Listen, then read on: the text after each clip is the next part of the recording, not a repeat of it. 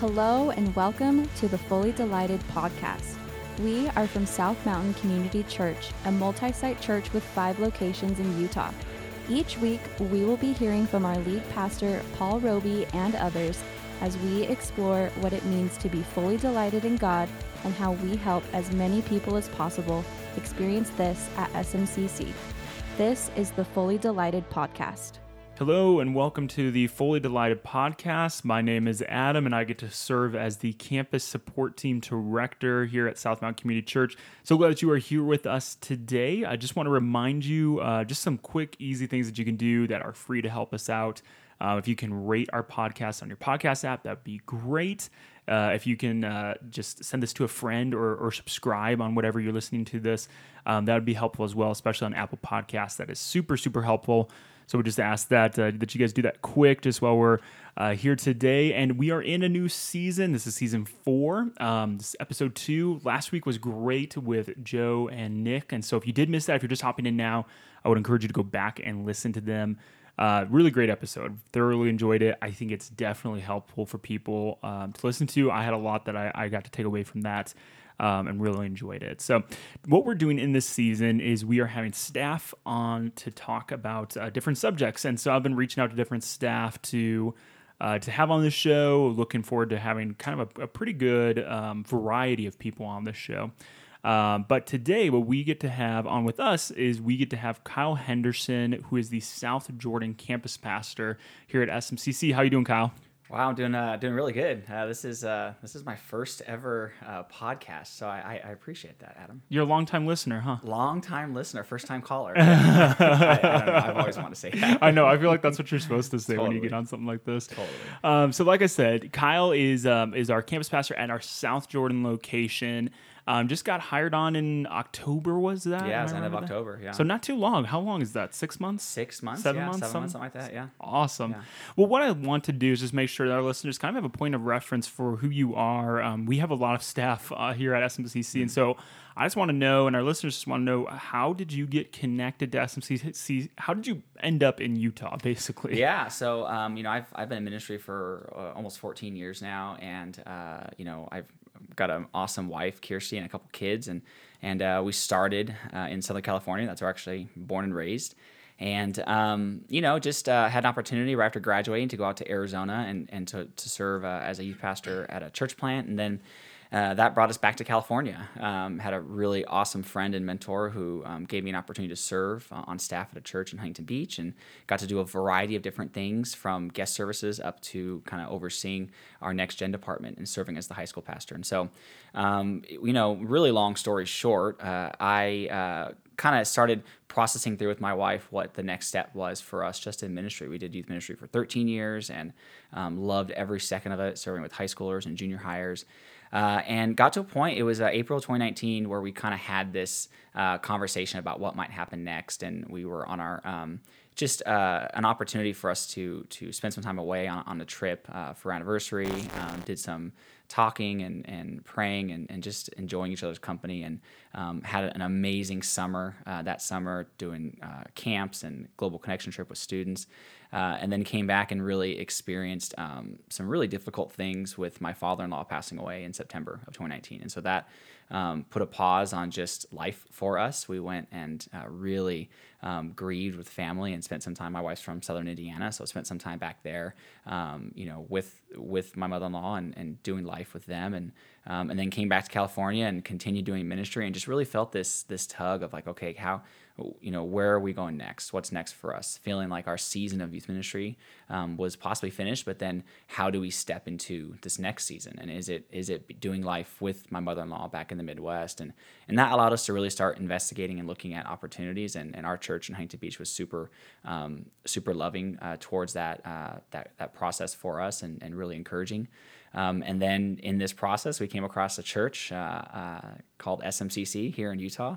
And that allowed us to have a conversation with you and Eric via Zoom. I remember the first time I met you guys on Zoom, I had really long hair. I actually donated close to 12 inches. On my resume, the picture I had was me with long hair because I didn't have any. You looked like a hippie. I was a hippie in appearance, not in personality or activity. And when I came onto that Zoom call, you guys were like, we were expecting to see Jesus, like beard, long hair, and I had just cut it to donate it. And That's what it was. Yeah, it was Jesus Kyle. Yeah, totally. So that allowed me to just be a part of this process. You guys sent me a ton of information to kind of read and research. I listened to that first season of the podcast, read the SMCC Way, and really just my wife and I fell in love with the vision, the mission here in Utah for SMCC, but also this environment. Like, I know we came from Southern California, but we love the outdoors. We love the mountains. We love running and camping. And so this was like a perfect blend of everything to be a part of something really spectacular on this team and be a part of this mission,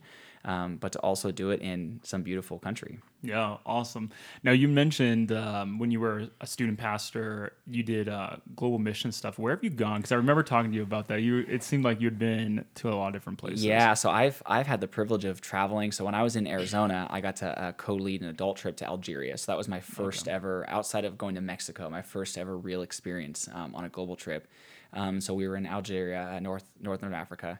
And then I've been across the world to Southeast Asia a couple times, to the Philippines. I've been to Kurdistan, Iraq, Chile a couple times, and just had the privilege of serving with a lot of different organizations and people. So those have been really cool experiences to be a part of. And most of them I got to take students on. So I would take 7 to 9 students, a couple of leaders, and that would stress me out. I look back at my time doing trips in student ministry back when I was in high school, and I think I didn't know how that could be. That I feel like that would be so stressful. So so my daughter is in 3rd grade. She'll be in 4th grade. So we have a fusion camp that's for 4th and 5th grade, and so this will be the first year she can go to camp. And I was a youth pastor who took students, all across the world. And their parents, let me take them and let them go. And I'm over here like getting anxious about sending my daughter to a camp that's an hour away. Yeah, for like one overnight. So it is really cool to think about where I've been, who I've got to do it with, and the things we've gotten to see and do in that process. Wow. Yeah, that's very cool. Very cool. Thanks for sharing that. Yeah, Kyle's somebody that I've really enjoyed getting to know as a friend, and just somebody being on staff, and just love his company. And so I'm glad that you guys, our listeners, get a little bit of a peek inside just what's happening here and what's happening through Kyle. So just really encouraged by all that's happening at South Jordan. So it's a very exciting thing to see and be a part of. I do. I don't know if this is allowed, but I do want to give a shout out to our South Jordan peeps. I absolutely love what I get to do as part of this organization, but specifically at South Jordan and doing life with everyone there. So you guys are all awesome. So. Yeah. No, I know they love you there. So it's great. I love seeing that. Yeah. So today what we wanted to do is, last week it was just I enjoyed the podcast. I thought there was some really helpful conversation that was clear and gave a lot to think about in terms of just emotions and how does that relate to us? Yeah. How does that relate to our relationship with God? Mm-hmm. So I love talking about that kind of thing. And today we're going to shift gears a little bit, but again, still I think a very helpful conversation for people. And it's this conversation that I think for a long time, and as far as I can remember growing up as well, this is a conversation that sometimes in some circles is just taboo. Yeah. To talk about, to think that, why would we need to talk about that as Christians? Why does there need to be discussion around this? Isn't it just kind of cut and dry? Right. This discussion. So we wanted to just be able to talk about in a very open way. We both had to cough at the same time. We did. That was good. That was awesome. We planned that. So we just wanted to have a conversation surrounding mental health and what does that look like for Christ followers. And this might just seem like something like, man, like how do we even breach this topic? Yeah. But this is something that has been a journey for you, I know, has been a journey for me as well. Yeah. But why don't you just have our listeners kind of get a little bit of backstory for you? Because I know that's different for everybody in terms of what does that look like to approach it? What does it look like to realize it? How does it look to start managing different pieces of this? So can you just give a little backstory to that? Yeah. So my wife and I are actually watching this TV series on Hulu. It's an FX series. And in the series, the son, we were just watching an episode last night, and she actually said this to me, and it really brought forth my journey with mental health and depression, anxiety. The son is dealing with anxiety, depression, and they talked about it a couple episodes ago, and saw kind of his grades slipping, and he's in I think probably it takes place in Britain, so something like secondary school, middle school, something like that, And so they're having this conversation with him, and he's going to a party, and his dad's asking him how he feels, and he's like a 7 out of 10, in terms of anxiety. And his dad was like, "Oh, that's good. Like it's, I thought you'd be 9 or a 10." And his response was, "It's a strong 7." And Kirsty leans over, where I was sitting on the couch, and she goes, "Did you ever have experience like that at that age? Like, do you ever remember anxiety and being that anxious about doing things as a kid?" And I said, honestly, I really identified and noticed my depression, anxiety when I was in college. I don't remember. I'm the firstborn of 3 kids, 2 loving parents, and my dad has dealt with addiction issues and he's overcome those. But for me, it wasn't really identified or even established in my life until I was in college. And I remember what happened. And I was a junior in college. Had just come back from traveling all summer as an admissions representative for my school, which meant that I got to go to different camps and youth conferences and recruit kids to come to Southern California, which was actually a really easy thing to do, right? You're going to kids in the Midwest and saying, "Hey, come to SoCal on the beach." Yeah, no kidding. But it was a lot of fun, and I got to travel, but it was a lot of work and a lot of traveling, right? Plane flights, just being away in different time zones. And then I come back immediately the day after I landed back. I went away on an RA retreat. So I was a residence assistant in my campus, 3rd floor, like older kids, juniors and seniors and super seniors, right? And so we had retreat to kind of get prepared and get ready for that. And I had signed up for 21 units that semester. So I was like uber full time. Don't know why I did 21 units, but I think the most I ever did was 15. Yeah, and so that was 15 is standard. Like 12 is a good number. 15 is standard. I think Yeah. 12 is considered full time or something like that. Yeah, But I I was think like, 12 is full-time. I want to graduate early. Like for whatever reason, I was like, I just want to graduate early, and I had the bandwidth.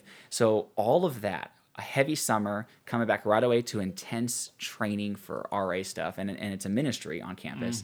And then I get all of my, I think, syllabi. Is that the multiple? Is that how? Sure. Like, Yeah, we'll say syllabus, not all syllabuses. the syllabuses. All the syllabuses. And I remember feeling so overwhelmed looking at all the work that had to be done that semester. And we were only a couple weeks in the semester, and I remember walking into our cafeteria, and one of my best friends in college, still a guy I love to death, his name is Corey, and I remember walking in, and Corey looks at me and he says, "Is everything okay, Kyle?" And I had this almost empty look in my eyes, and as soon as he said that, I started bawling. I just walked up to Corey and buried my head, my face in his chest, and I just started crying. Everything was just coming out, and he held me. We're in the middle, 2 dudes, and Corey's a big guy. He's from Oregon. Love this dude, Oregon, Washington area. And I remember just emptying myself in that moment and really just unloading these tears and this everything was washing away. And I was actually supposed to be on duty that night as an RA, and he ended up calling our resident, assistants or whatever, the advisors, and they live on campus with us, and they replaced me and had someone else cover me, and I went home. My parents, we only live 30, 40 minutes away in Anaheim area, and so I went home for the night, and I remember just being so overwhelmed, and my mom was freaking out, seeing me crying, almost for no reason.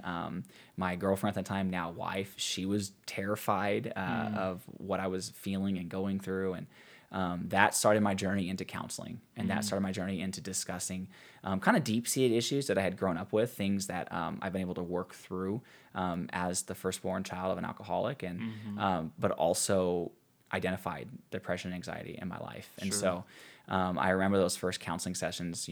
Colleges are really awesome sometimes, and they offer, it was like $5 a session, and I got to go sit and talk about everything that was going on, and I felt so much better, but I still felt something was off even in that time. And so that kind of moved me into this conversation about taking medication, which I was absolutely opposed to. I don't want to have to rely on a little pill. I was like, nope, I'm not going to do it. I'll just do counseling. I'll do counseling. My wife, girlfriend at the time, now my wife, Kirsty, she was a runner. And so we started running, and that kind of helped me as well. That the endorphins. Is that what started your running? That's what started my running. You are such a runner now. Dude, running was my ability to just be near her. I remember so she was a runner, and when, we actually traveled together over the summer as ARs, and she would, during free time, she would just go running. And Wow. we were in Indiana in Anderson University, and she would just run. And I'm like, you're crazy. Like, who wants to run? And then when we got back and we started liking each other, and I'm like, okay, maybe like if she's going to go running, I might as well go with her. Dude, And then wow. let me tell you this, I played football and baseball in high school. I wasn't the, the best player, but I was a hard worker, but I was, fairly athletic. She was running, just doing a little 5K around our university, and I thought, I could do that. That's easy. Like I'm a football player. I'm a baseball player. Yeah. I about threw up after mile 1, of this 5K. It's a completely different beast. But it really did give me an opportunity to hang out with her and spend more time with her. And now it's just become a part of who I am. And I've used it to help with my mental health, to take care of my mental health. And well, props to Kirsty, because you are a fanatic now with running. from where I sit, I'm like, Kyle runs a lot. She has turned me into a monster. Like and sometimes, addiction runs in my family. And fortunately, I've never had to experience addiction to substances personally. I've never had that draw. I've never been addicted, and I've guarded myself a lot too. But sometimes it ends up being running that I just, which is a good thing. It can be bad, right, if it affects your family, but it's a better thing than some things you can be addicted to. So I've done so many races and overnight runs and marathons. I love getting out there, but it really does help kind of my mental health, and it really does help me. Oh, there's so many studies on that too. How much that can help. But anyways, continue on. Yeah. I did counseling. I did counseling for a long time. That last 2 years of college, and then we got a position out in Arizona, like I mentioned earlier, and I got to go out there, and things kind of just fell by the wayside. Jumped out into a ministry at a church plant, which was a lot of work. Set up and tear down, church in a box, building a ministry from scratch, from small groups to adult stuff, and I ended up kind of just forgetting about the mental health piece of my life, and I had another breakdown. Like just this, it's crazy when you have no kids and you have the freedom, a little bit more freedom than you do when you have to, care for 2 human beings. I stopped running as much. Like we were running, but not as much. And in summertime in Arizona, it's 110, 115. It's like 90. If you want to go die, you go running. Totally. We took our dog one time on a walk, and I felt so bad for him. We had a blue heeler, and his paws, like we didn't think about it, and we're going just for a walk as a family, me and Kirsty and the dog, and like he was yelping because of how hot the ground was, and like that's what it's like in Arizona.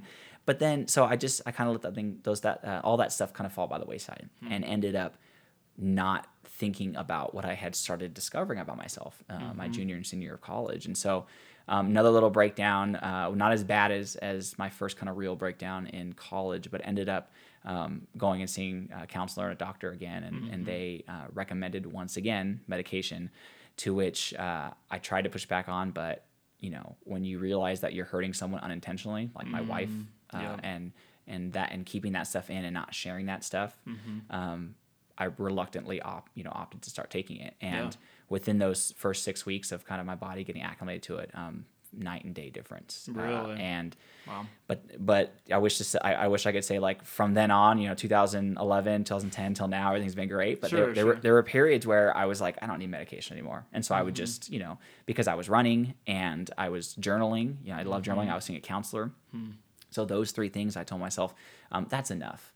And honestly, when you stop taking medication, like cold turkey, like I was doing to myself, you're still fine for a while, because obviously it's slowly getting out of your system. Yeah. But then I just attributed that to the running and the counseling and the journaling. Sure. And then, my wife is always the first one. I've got 2 people in my life who could really immediately tell when something is off. And my wife is obviously one of them.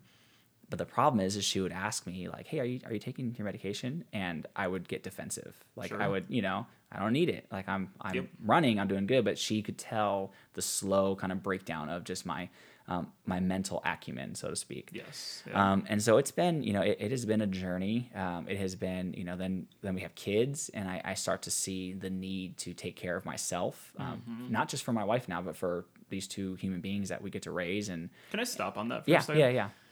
More selfishly, because I want to know too, but I'm sure there's listeners too. I mean, your life really shifts between just being married and then having kids, I'm sure. I don't know from experience, but I know from hearing from other people. So did that really, make you think like, okay, I want to buckle down on this, or like, I mean, what goes through your mind when you say, okay, I'm going to be a dad? What goes through your mind? Yeah, so I admittedly, and I don't think Kirsty will be upset with me saying this. I admittedly always knew I wanted to be a dad. Like I was like, I want to be a dad. I had, even with my own father's struggles, my dad, especially when he took on sobriety, like he was always my baseball coach. He was always around. We've grown closer as I've gotten older. Sure. I was always close with my mom, and so I had a really good. I mean, as kids, we want to do better than our parents. As a parent, I want my kids to do better than Kirsten and I are doing. And if our kids should choose to get married and have a family, like I want them to do things differently the way we're doing it. Sure. But I remember when I first met Kirsty, like she wanted to be a career woman, didn't even really want to get married, and then had zero desire for kids. Now, it wasn't the kind of conversation that you often see in premarital counseling that I'm sure you've done. I've done plenty where, I don't want kids. One wants kids, one doesn't. I'll just change them. It wasn't like that. Kirsty was fine with kids, but that's just not ever. It wasn't her passion. It wasn't her passion, and she was like, I'm going to be settled in a career before we even think about that. Sure.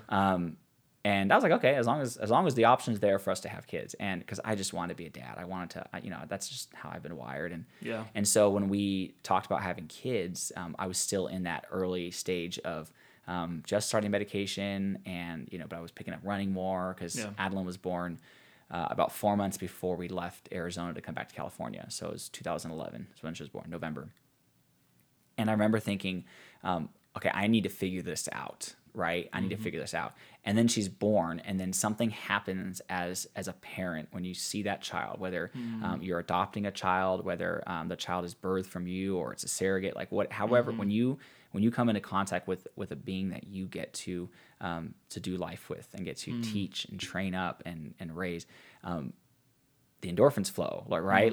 Chemicals are just firing everywhere, and that coupled with the this new job opportunity in California and the responsibilities there, and being a part of a really awesome team, and healing a little bit from my time in Arizona, kind of pushed the depression, anxiety by the wayside. I was focused on raising, my daughter, moving into a new environment, a new community, and that, it didn't really start to click that I needed to focus and take care of those things until she was a toddler and getting older, because unfortunately my wife, God love her, that I love that phrase, but God love her, she was so patient with me. And even when I became defensive or stopped taking medication, for example, and it was affecting her, she was there, she was praying with, she was loving, and but then when your child comes to the age where they are seeing the things that are happening, when they are noticing that dad is just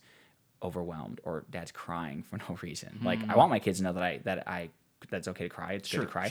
But when it's for no reason or seemingly no reason, but it's all internal, it's in your mind, that those are things that I want. And we've been very open with them too about this pill that daddy takes, this, what depression is, what anxiety is. My daughter, unfortunately, is dealing with anxiety. And so we are looking to get her to counseling because, guys, I believe wholeheartedly in counseling and talking to other people. My wife is a school counselor. She went back to get her master's for that purpose. She loves serving with me in high school ministry and has a passion for walking through life with students.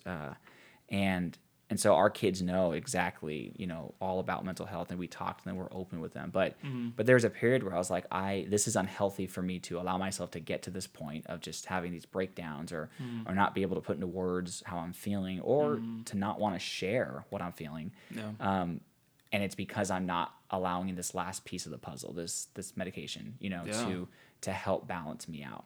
And just even on that, I know from my experience going to counseling as well, they use that same terminology of that when you're looking at this whole crazy piece of mental health. It's a difficult thing to quite put together, right? But it is a puzzle. Yeah. There's they say, hey, sometimes for people it's this, and this, and it's not this. Totally. And, so it's a mix of a lot of things that can help people to cope and to manage those things. Yeah. It's not just one piece. Right. Yeah. And for everyone, it's different. It manifests differently. For some people, counseling and talking it out works really, really well. I will say, it's always beneficial in the same way. that we talk about, going to a doctor and finding out like a primary care physician and like, if that one doesn't have the bedside manner you want, go find a different one. Like, the same thing is true with counselors. I mean, it's everyone is different. Every counselor has a different specialty. And so it took me a few to kind of connect with and really, jive with, to allow myself to feel comfortable. And I'm a pretty open guy. I've talked very openly about, depression, anxiety. I am an open book when it comes to my life. And, Sure. And so the same is true with finding counselors, but for some people, medication's not needed, and that's great. Right. For some people,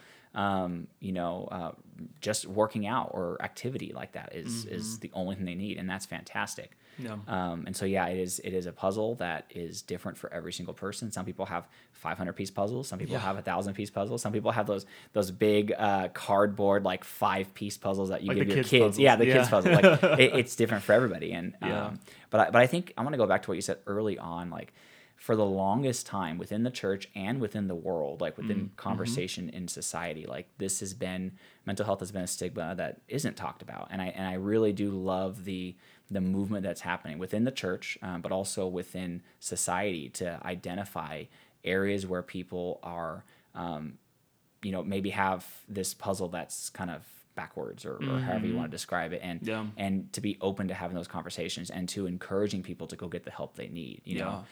We talk about here being fully devoted and fully delighted, and I actually just did a Connect Now on Sunday. Connect Now, for those who are listening, it's just an opportunity for those who are brand new or newer to SMCC to come and meet the staff at the campus that they're at, to hear the mission, helping as many people as possible take their next steps, and then to talk through our different values, like our family values that we have here at SMCC. And so we got to how do we define fully devoted, fully delighted, and I love talking about happiness and joy, and we'll use that word interchangeably, but being fully delighted is all about, regardless of your circumstances, finding that happiness or joy. And as I deal with depression and anxiety, like for me, it's, I tell stories. I go on tangents, so I apologize. No, that's fine. I was doing, I was asked to be a part of a funeral conversation years ago. And the young guy, 20-something, early 20s, who had taken his own life. And I was meeting with the mom, and I was asked to come in because he suffered from depression. And the pastor who was doing the funeral knew that was part of my story. And so he wanted me to come in and just to offer any insight into that and to be there to comfort the family. And when I opened up about my depression, I'll never forget, his mom looked at me and she was like, "But you seem so happy. Like, I see you on weekends and I see you right now and you just seem so happy." And I said, "This is joy that in my life comes from, not from my circumstances. It comes from who I am in Jesus. I'm a child of God, made in the image of God, and loved by God."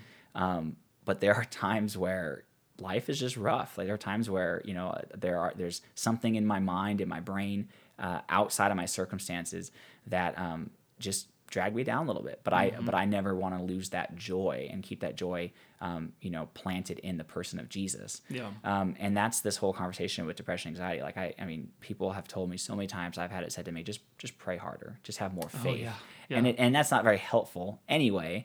But I think this movement within society, but also the church especially, to have open conversations. I mean, we've seen and heard stories of many pastors who've dealt with depression, anxiety, who have taken their own life, and who haven't been afforded the chance to be open about this kind of stuff. I think is super healthy, and it is very helpful because people are listening. People will share this who are dealing with this and feel so isolated. Because for me, that's what it feels like. I feel, I'm super extroverted, but in a crowded room, I feel so alone in periods of my depression. And even with medication, it still ebbs and flows, but it helps it. If I keep all these things, these four things, the running, the journaling, the counseling, the medication, as byproducts, as a separate entity to planting in the Word, staying connected to the vine, talking to, to other pastors on staff, and doing life with people with Jesus at the center. All that helps me move forward day by day. Yeah, my goodness, yeah, and it's a shame how, there's been a lot of things I think said in society and especially in the church, about these things, and that unfortunately I think there's people that don't quite understand that. Having depression or anxiety is not just this simple equation of, Right. well, you're not in the Word enough. Right. You don't have enough faith. Yeah. You're not, whatever it might be, right? There can be these crazy constraints that people put on that they might just want to look at someone and say, like, listen, you're just not connected enough to Jesus. Yeah. And unfortunately, I think people forget that we still live in a sinful world. Mm-hmm. Our bodies are, this is kind of going into a different level, but I mean, our bodies are affected by sin, right? Like Totally. there are things, Absolutely. You're aging, Mm-hmm. there's, Darn it. your body's not getting better as you grow older, Right. it's Right. kind of, and that affects things all the way from, just simple parts of your body to your brain Yeah. as well. Totally. And there can be imbalances that happen, and that's not a direct correlation or causation Right. of your faith. Right. And I think too, I want to say, like, anyone who's ever said that to someone, hear me out. Like, I think you have every bit as a desire to see someone to be better. Like, I don't think that it's out of malice or out of hatred. Mm-hmm. It is out of lack of knowledge. Like, there are things that I've talked about that I have zero knowledge in, and I probably sound like a buffoon, right? Sure, like, sure. there are a lot of things, and so I think it's really just let's step back and separate the two. That Sure. it is possible to be a disciple of Jesus, to be fully devoted and fully delighted, and still deal with what you just said, like this sin entered into the world, which causes the world to be messed up in a lot of different ways, including how our bodies grow and change over time, and those mental imbalances that may happen, the chemical side of things that may happen, that is like completely separate from your faith in Jesus and your relationship with Jesus. Yeah, absolutely. And it's so interesting, just your story with that, and how there are pieces of it that mirror in my life, and then there's pieces of that mirror in our marriage as well. Yeah. And I know that we're just being open here, and my wife, anything that I say, my wife doesn't.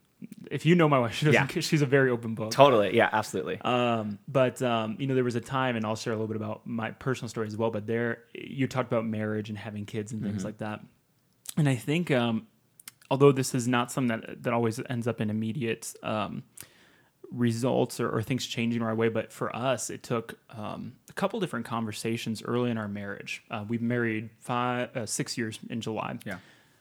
Within our first year of marriage, of me just realizing how much in my wife's life, Mary Beth's life, her depression had affected her, and obviously there's things that I could have done better in our first year of marriage too. But I remember, at some point, just having a real conversation with her and trying to handle it gently, and just saying, I don't know if this continues on the trajectory that it is, like how this is going to work for us 5 years, 10 years from now. Yeah. Like this, just like you had mentioned, it was affecting, Kirsty, and she cares for you deeply. I care for Mary Beth deeply. And at the same time, I was saying, what can I do to help us get this figured out? Because it's definitely something that is not only affecting you, obviously, and I care for you.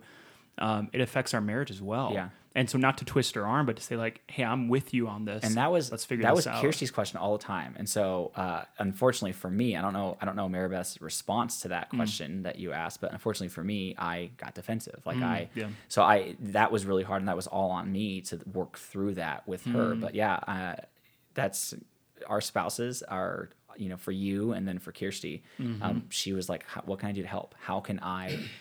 What can I do? Like, literally, that was the question. And at the time, I didn't have an answer. Like, at the time, my answer was, leave me alone, which is not an answer. It's not a good answer. So, but continue. I don't want to cut you off. Yeah, on your no. story. And so it eventually came to the point where then she was able to start seeing a counselor. And believe it or not, there are really excellent counselors out there. And then, there's even kind of a subsection of, you can find, even where we were in New England at the time, you can find Christian counselors, absolutely. which I think is very helpful. People who have the education and knowledge, but have a worldview as a Christian. Yeah, one of the best counselors we did some couples counseling after Clayton was born. When you add a kid to the mix, it affects your relationship. Communication kind of, you stop focusing a little bit on the communication side of your relationship with your spouse because you're raising a kid.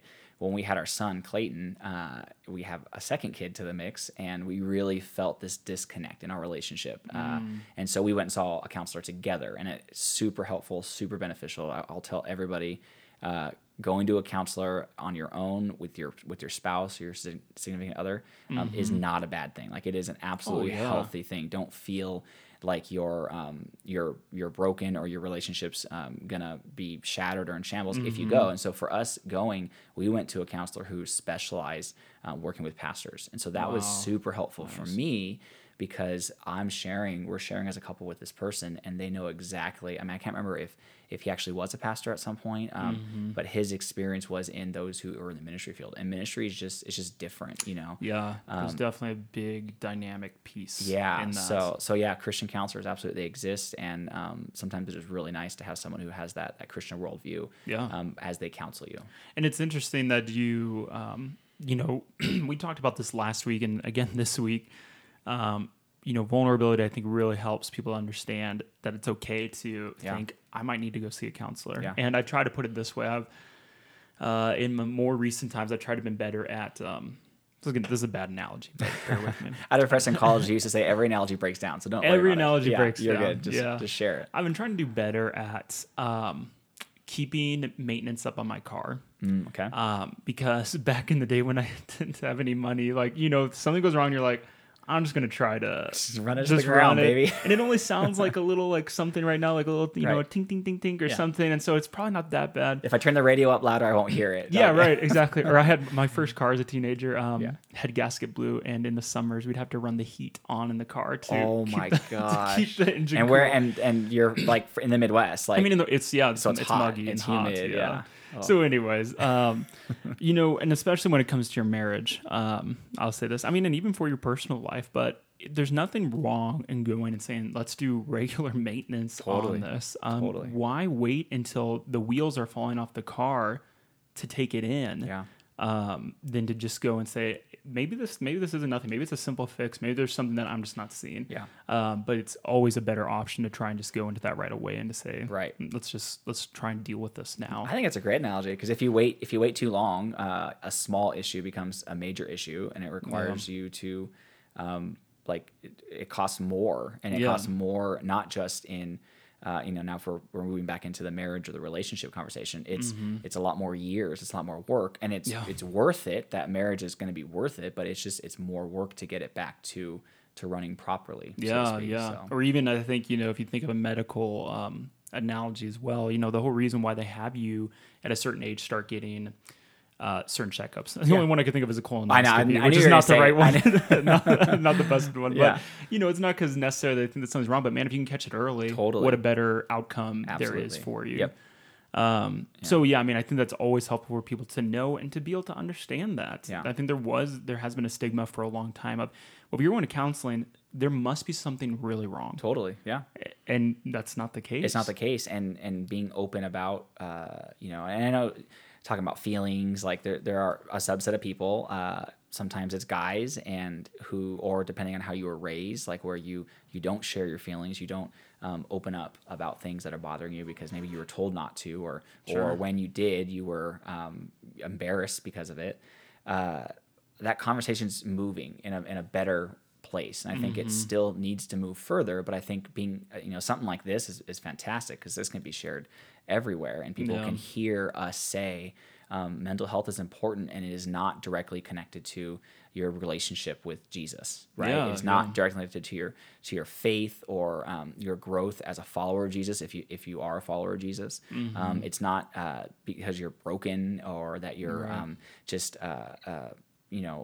not a normal part of society. It has nothing to do with that. It is a completely separate issue that, like you said, let's get regular maintenance on it. So if you're dealing with depression, anxiety, or things are constantly, you feel like your mind is running a mile a minute. That's, I mean, my daughter right now, she's showing signs of anxiety and overthinking things. And so a lot of our bedtime routine is talking about what's going to happen tomorrow. She wants to know what's the plan for tomorrow. And so Kirsty sits down and talks everything through her. And if, which they just did, I think this week is the second week of week 2 of state testing. We knew, like, gosh, I love, on one hand, I love state testing, but I also hate it because it's not necessarily a good indicator of where a child is at and where they can go.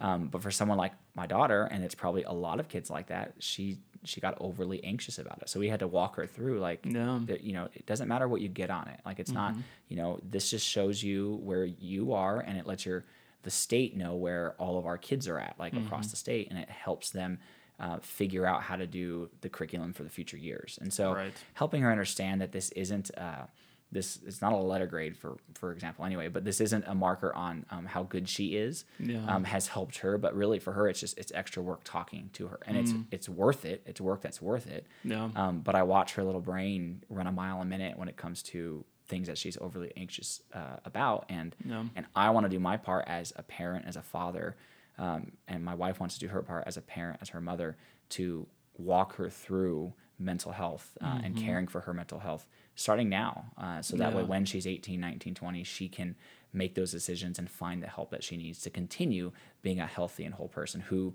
loves Jesus, who still finds joy in Jesus regardless of circumstances. Yeah. Wow. It's so interesting to be able to bring this up and bring it to light. Yeah. I think it's so helpful. And even so, I would be skipping now. I know we've heard your story a little bit of our relationship in my marriage in particular. Yeah. And then just to let even listeners know, mine is even different than yours or my wife's in particular. So it's interesting. And I have read studies, and I wish I would have brought one with me to actually cite it, but a lot of mental health usually does show in college. Because there's a lot of different things going on in college. Totally. Mine is the same. And I was just thinking, I can't remember if it was my sophomore or junior year of college that it really started to show. And for anybody that's listening that, it might be triggered by, hearing of anxiety, maybe just skip ahead a little bit. But mine basically was, I remember distinctly having just these physiological symptoms of anxiety. Yeah. Literally going to the doctor, telling my parents at the time, because I was still on their insurance. I think I have asthma, because there are these times where I feel like I cannot breathe. Yeah.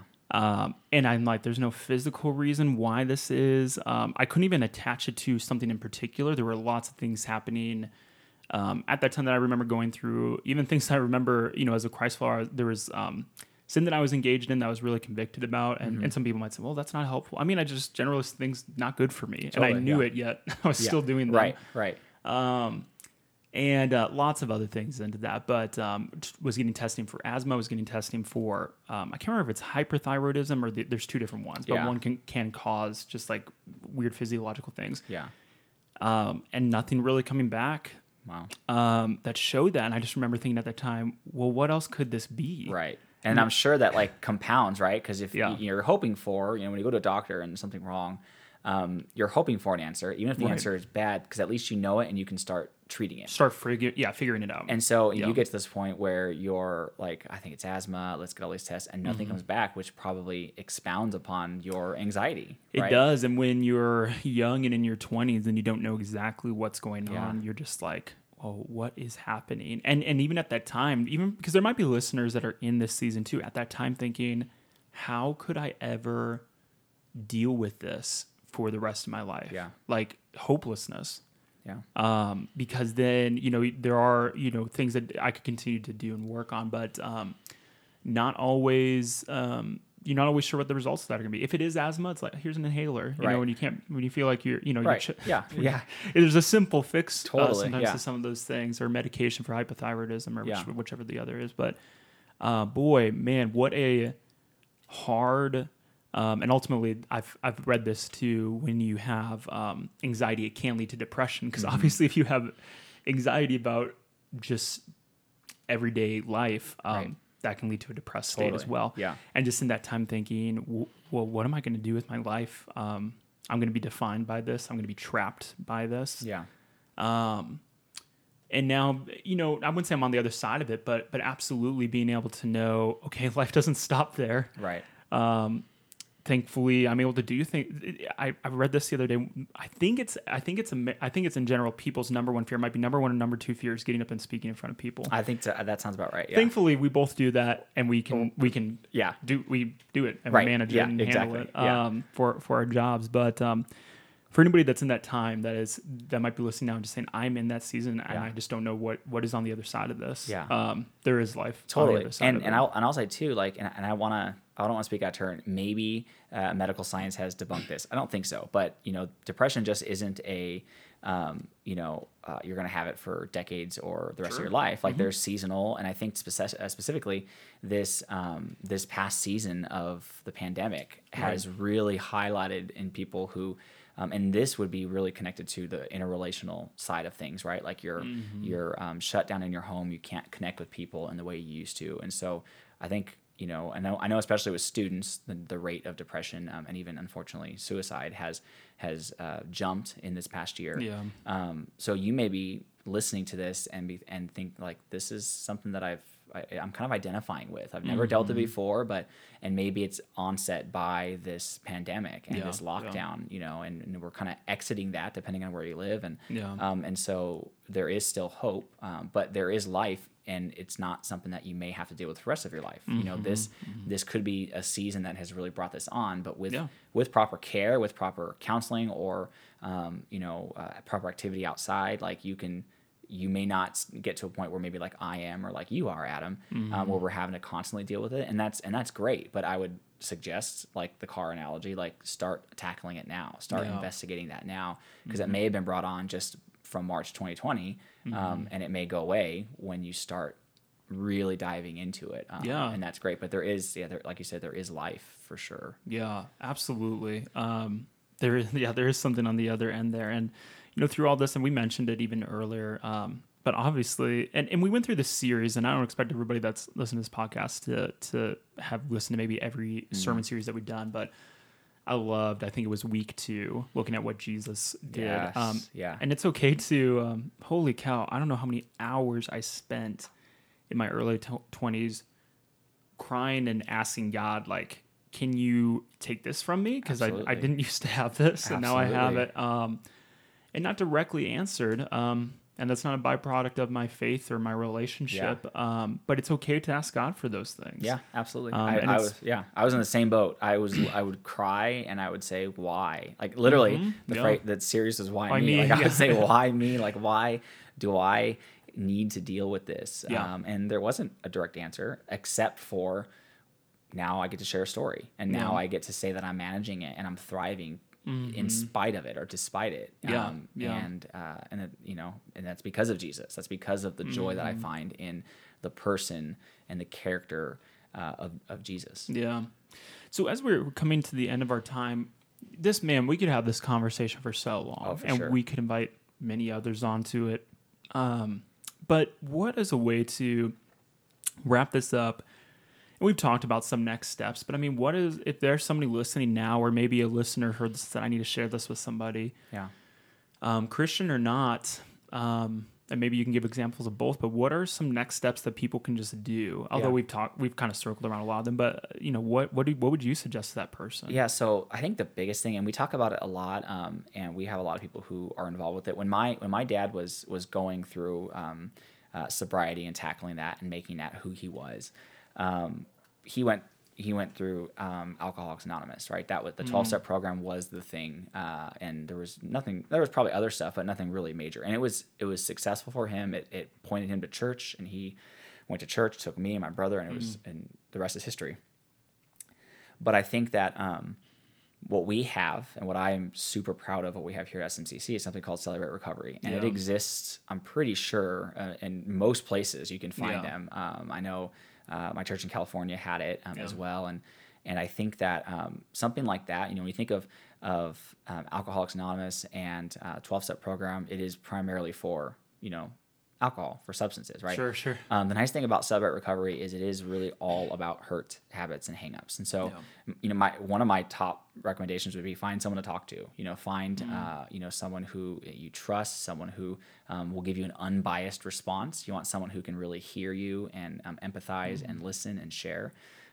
Be it a counselor, be it a pastor, be it just a really close friend who is going to tell you exactly what you need to hear, not what you want to hear. Or find a group like CR, because you're dealing with hurts, habits, and hangups. And so much of even my depression and anxiety story kind of revealed itself in college, but there were so many hurts and habits at times and hangups that I experienced as a kid growing up through high school and into college that really allowed me to pinpoint exactly what I dealt with that first kind of breakdown, as I call it, in my junior year of college. And so that would be a huge step. And you go there, you don't, it's not I have an addiction issue. It has that CR program has nothing to do with a specific substance issue at all. Yeah. It's everything. And so, man, as a next step, if you can't find a counselor, or if you're not there yet, CR is a fantastic program because it allows you to then begin to dissect and talk about the things in your life that may be contributing to how you feel, what your mental state is right now. So that's huge. And then, it is okay to ask God, why me? It is okay to sit there and say I used to tell this to students all the time. Scripture is very, very clear with, and very, there's just a lot of accounts of people questioning God. I think of King David, right? Through the Psalms, constantly questioning God. Why are you doing? Getting angry at God. Lament, right? Yeah. And I would always tell students, God's a big boy. Yeah. God can handle that. The question is, are you going to go and be ready for and seek out the answers, or are you just going to sit and wallow and yell and complain and not do anything? Yeah. That's where the difference between us growing as disciples of Jesus, growing as fully devoted, fully delighted followers of Jesus. Yeah. That's where the difference happens. Is I'm gonna question, I'm gonna cry, I'm gonna get angry, get mad, but I'm also gonna fully expect God to receive that and to give answers, And I'm not talking about audible answers. I'm talking about, for me, some of those answers were counseling and medication and, being active and journaling. That's what I, felt like, I needed to do in order to help thrive through this depression. So, man, don't be afraid to ask those questions, but please make sure you're seeking out those answers. Talk to one of us, talk to your campus pastor if you're attending one of our campuses. And we will point you to the biblical Jesus, the fully God, fully man, that lived a perfect life, that wants you to have real, true joy. Yeah. And I think those are great next steps. And there's one that, as we've been going through this episode, that has really just been on my mind as a next step. And I think it's so sad at the same time that I think in general, people have this kind of resistance to this particular next step. One of the things that I've found as a habit that has really helped with my anxiety personally is this. It's so counterintuitive to what you're feeling in the moment, but to serve somebody else. That's a big one. When you are struggling with anxiety and depression, the default mode is to isolate. It's to be alone. Yeah. It's to be with as few people as possible, or maybe sometimes on the flip side, to be as many people as possible to drown out what that is, but to not have these meaningful and deep relationships. Yeah. And the times that I'm smiling just thinking about it. The times that I am just he is smiling right now. Okay. You can't see it, but the times that I am just enjoying life the most, and when the thoughts of what I'm dealing with are farthest away, is when I'm saying I'm putting myself second, and I want to do something to serve somebody. Totally, yeah. And it's the simple things even. I think people think, well, that's easy for you. You're a pastor. No. I'll say this. There was an event that you guys did around Easter for, was that Easter egg hunt? Oh, yeah, the South Jordan campus. Yeah, really fun. And I had signed up on my Saturday morning to go help park cars. That was I ended up doing other stuff too. But the simple, again, I can't even explain, but there's a simple joy to, I'm going to stay in the parking lot. Sun's coming up over the mountains that morning. I'm waving to people. I'm saying hi to people. Yeah. It's not even a fake thing, but I'm genuinely excited to see people come and enjoy what we have given to free to the community. Yeah. Oh man, I can't think of a better way to start my morning than to say I'm gonna go serve somebody else. And so I know that it's this like I said, backwards thing, and be like, hey, I mean, I'm going through this. I'm not gonna help somebody right now. I've got enough of my own problems. Right. But and they've done studies on it too, when you can take a step back and say, okay, I know this is happening, but I also want to focus on other people too. wow, what a game changer Yeah. that can be. Yeah. Well, and I love that you said that because, back in February, I think I was able to share and teach, and we did just a 1 week kind of standalone on teams, and there are a few studies that I shared where serving other people is actually better, and science has proven better for your mental health, like better for, and you're right, it almost seems counterintuitive, like, gosh, I'm hurting, I'm going through this, I'm feeling this, like the last thing I want is to go step out and park cars or say hello or greet someone. Yeah. But there is something to be said about, man, when you can put yourself second and put someone else first, it is extremely healthy for you as a person. It is extremely healthy for your mind, for your emotions, and helps with that healing. Obviously, you need someone to talk to. You need to take the steps that we've outlined and kind of talked about and shared. And there are plenty more steps. Yeah. By no means are we experts in this. We're experts in the sense of we're dealing with it, right? Yeah, sure. Ourselves, but yeah, serving other people, that's a huge one because there's something to be said about putting someone else first ahead of yourself, even in times of struggle. Yeah, that is super healthy for you. It's almost like somebody wrote that down in a book somewhere as like a life principle. I don't know if that. Yeah, I have to go back and look at my shelf and see what book maybe might have said that. Yeah, yeah. It's almost like the creator of the universe knows what he's talking about. A little bit, yeah, a little bit. Knows how we're made up and what makes us tick and how we can be healthy and whole. Yeah. Well, Kyle, I so appreciate you having on the show today. Dude, I love talking to you, dude. You are one of the reasons why I was so excited to come on staff. I got to interview with you first and to talk with you and to meet you. And for those that haven't really met Adam personally, he is a gem of a person. So I thank you for this conversation. We could talk forever. I know we get to hang out and talk a lot, but this was super helpful for me. Yeah, and I really I'll just say it on behalf of our listeners, just thank you for being open and being willing to come on today. I know that's a heavy topic. It's a topic that nobody's just like, yeah, let me sit down and like record that for people to hear. Right. So thank you for your vulnerability. Yeah, and I know that there are people out listening to this right now that just find this so helpful to hear. Yeah, and I do hope that you guys hear that this is a topic, a conversation that you can have and you can be open with. And if you need someone, like I said, I would direct you to your campus pastors. Come talk to me. I would love to chat. But we love you. I always say this every time I'm on stage, and I really do mean it. I absolutely love you. And so even if I've never met you, I can confidently say that I love you. And we're so thankful that you're listening and that you got to hear our story for a little bit. Yeah, absolutely. Well, thank you, Kyle. Thank you, listeners, for being here today. We hope that you do find this conversation hopeful and helpful.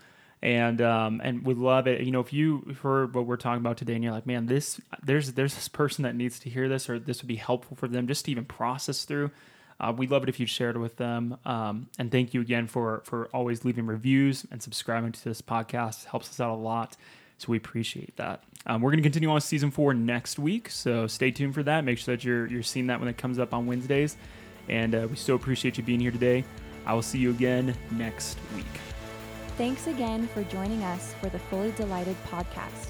If you enjoyed what you heard today, please subscribe, give us a rating, or share with a friend. For more information about SMCC, please visit our website at smccutah.org.